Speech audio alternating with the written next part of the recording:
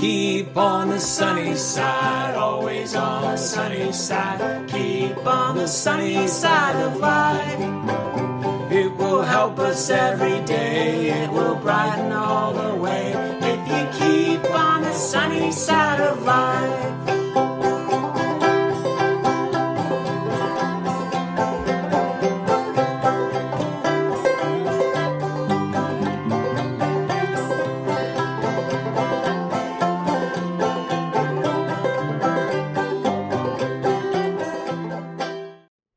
Hi, this is Joe Martin. I'm the pastor at First Baptist in Toledo, and this is my midweek cabin talk, and I hope that this can be helpful. And if it is, share it with somebody and maybe comment back.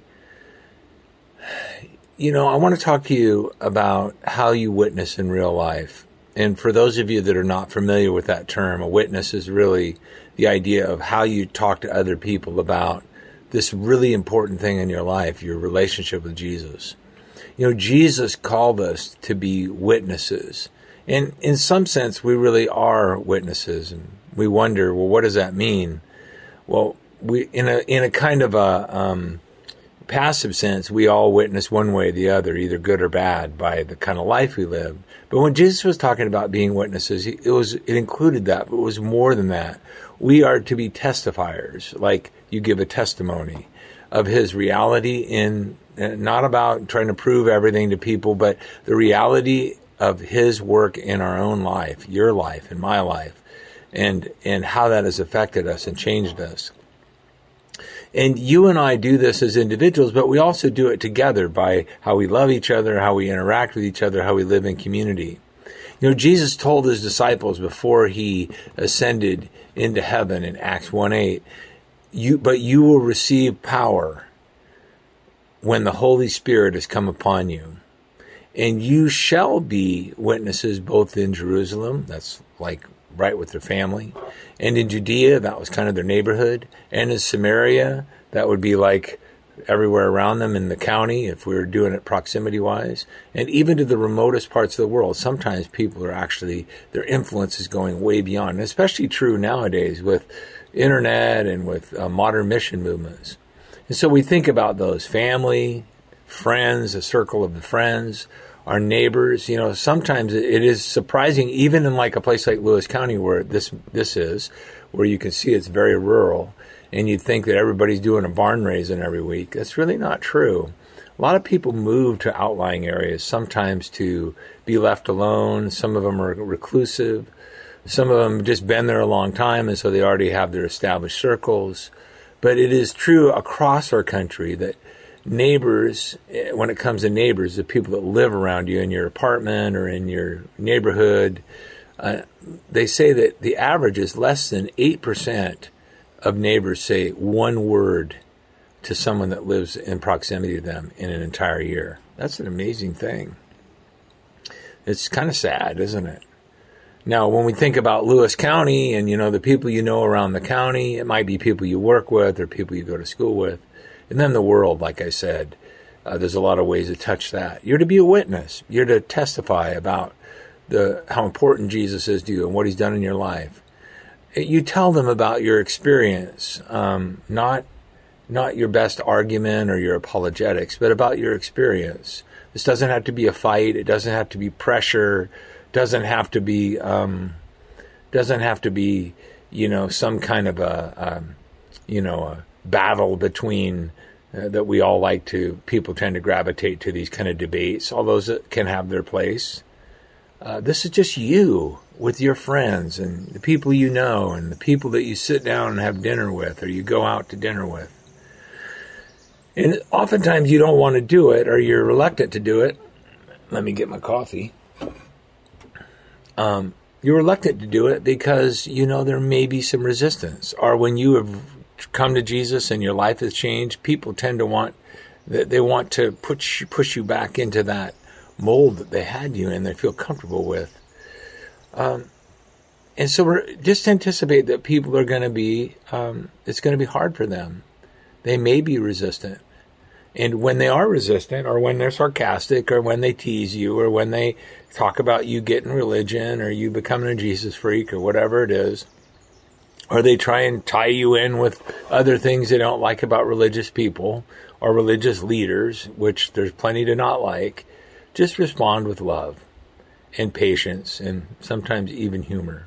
You know, the word witness, martus, it literally comes from it literally means it could be judicial.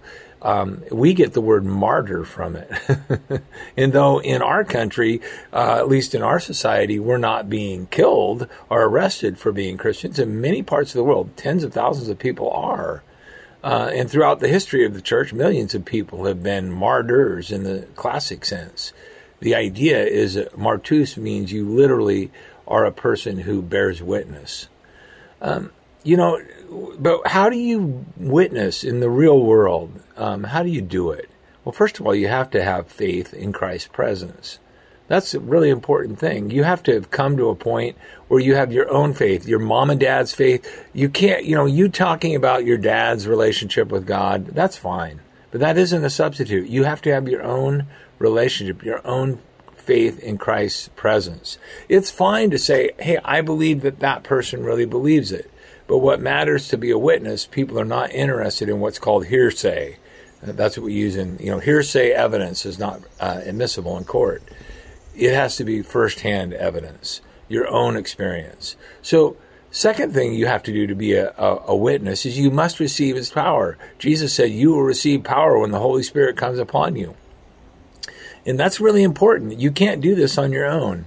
This is at the moment you give your life to Jesus, He empowers you and He gives you a grace. And you have to recognize that. There is one of the ways you recognize this, you must recognize His power, His work in you. This is what happened in Acts 4:6, not too far beyond where I read initially in Acts 1. It says some of those early disciples, the followers of Jesus, were arrested. And they asked, what are we going to do with them? For the fact is noteworthy, a miracle has taken place. This is in Acts 4:16. Though through them is apparent to all who live in Jerusalem. But so that they will not spread any further among the people, let us warn them and speak no longer in this name.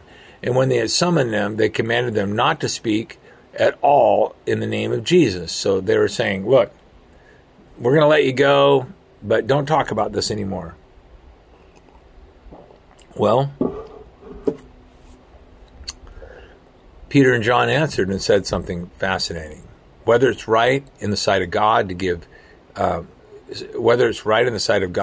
heed to you rather than to God, you be the judge. And then they said something about their own hearts. But we cannot stop speaking about what we've seen and heard. This is the overflow of our relationship with God. And that's really the best witness of all, is when you're not being pressured or guilt-tripped, or the church isn't putting pressure on you to do a membership, drive or something. We're not doing that.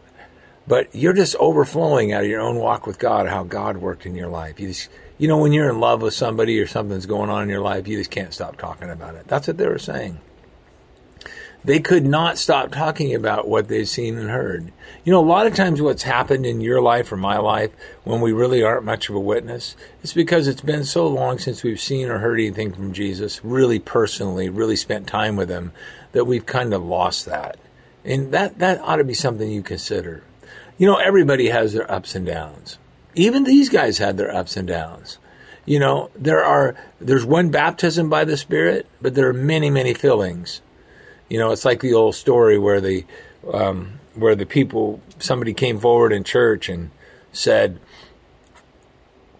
I've been filled with the Spirit. I've been filled with the Spirit. And the teenager that belonged to that particular adult said, yeah, but they leak.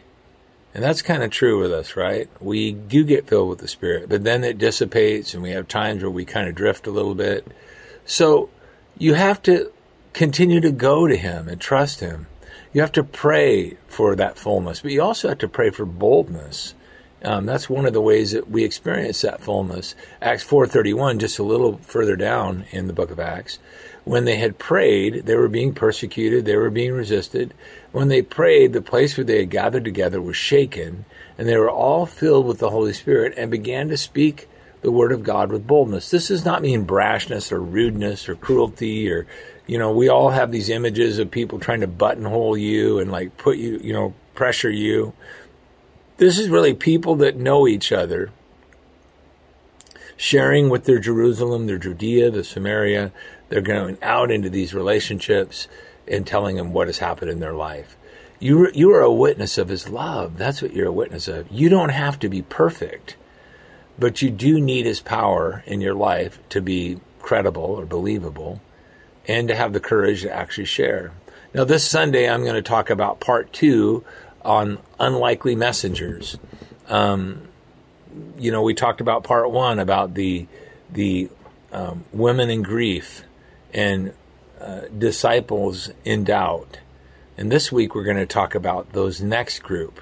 These are community in confusion. They were a group of followers like us a lot of times that were pretty confused, and we are like that too. So if you feel confused, sometimes this is a great week for you to come, because you may wonder, how can God really use me as a witness? Can I make any effect at all in my family and in my friends and in my Judea, Samaria, and the uttermost parts of the world? You can. You really can. So God uses unlikely candidates to be his messengers. And so I hope to see you. Please share this with somebody. And thank you so much for being faithful in your giving and your faithfulness to be there. It was so great to see, full house on Easter. And we know that we kind of come to expect that. But so many of the people that I saw on this last Easter are people I've been seeing pretty much every week. You just all came on the same week, because some of you take a week off, a month, or you take a couple every other week. But what will happen this week if everybody all shows up at once this week? It'll be great to see each other. And remember to check out my class. My class is on restoring community. And for some of you, that just means learning what community is. And so that's at 9:30. And get this, it has breakfast with it. So come and check that out. And I'd love to see you again. And for those that I missed, because some of you are kind of counterintuitive. You're like, well, I'm not going to go on Easter because I don't want to be one of those people that only goes on Easter. Listen, don't forsake the gathering of together. That's a basic Christmas, Christian practice, not just a Christmas practice. It's not just an Easter practice. It's a week-to-week practice. So I'll look forward to seeing you on this coming Sunday when we talk about those unlikely messengers. And that probably fits with our lives too. God bless.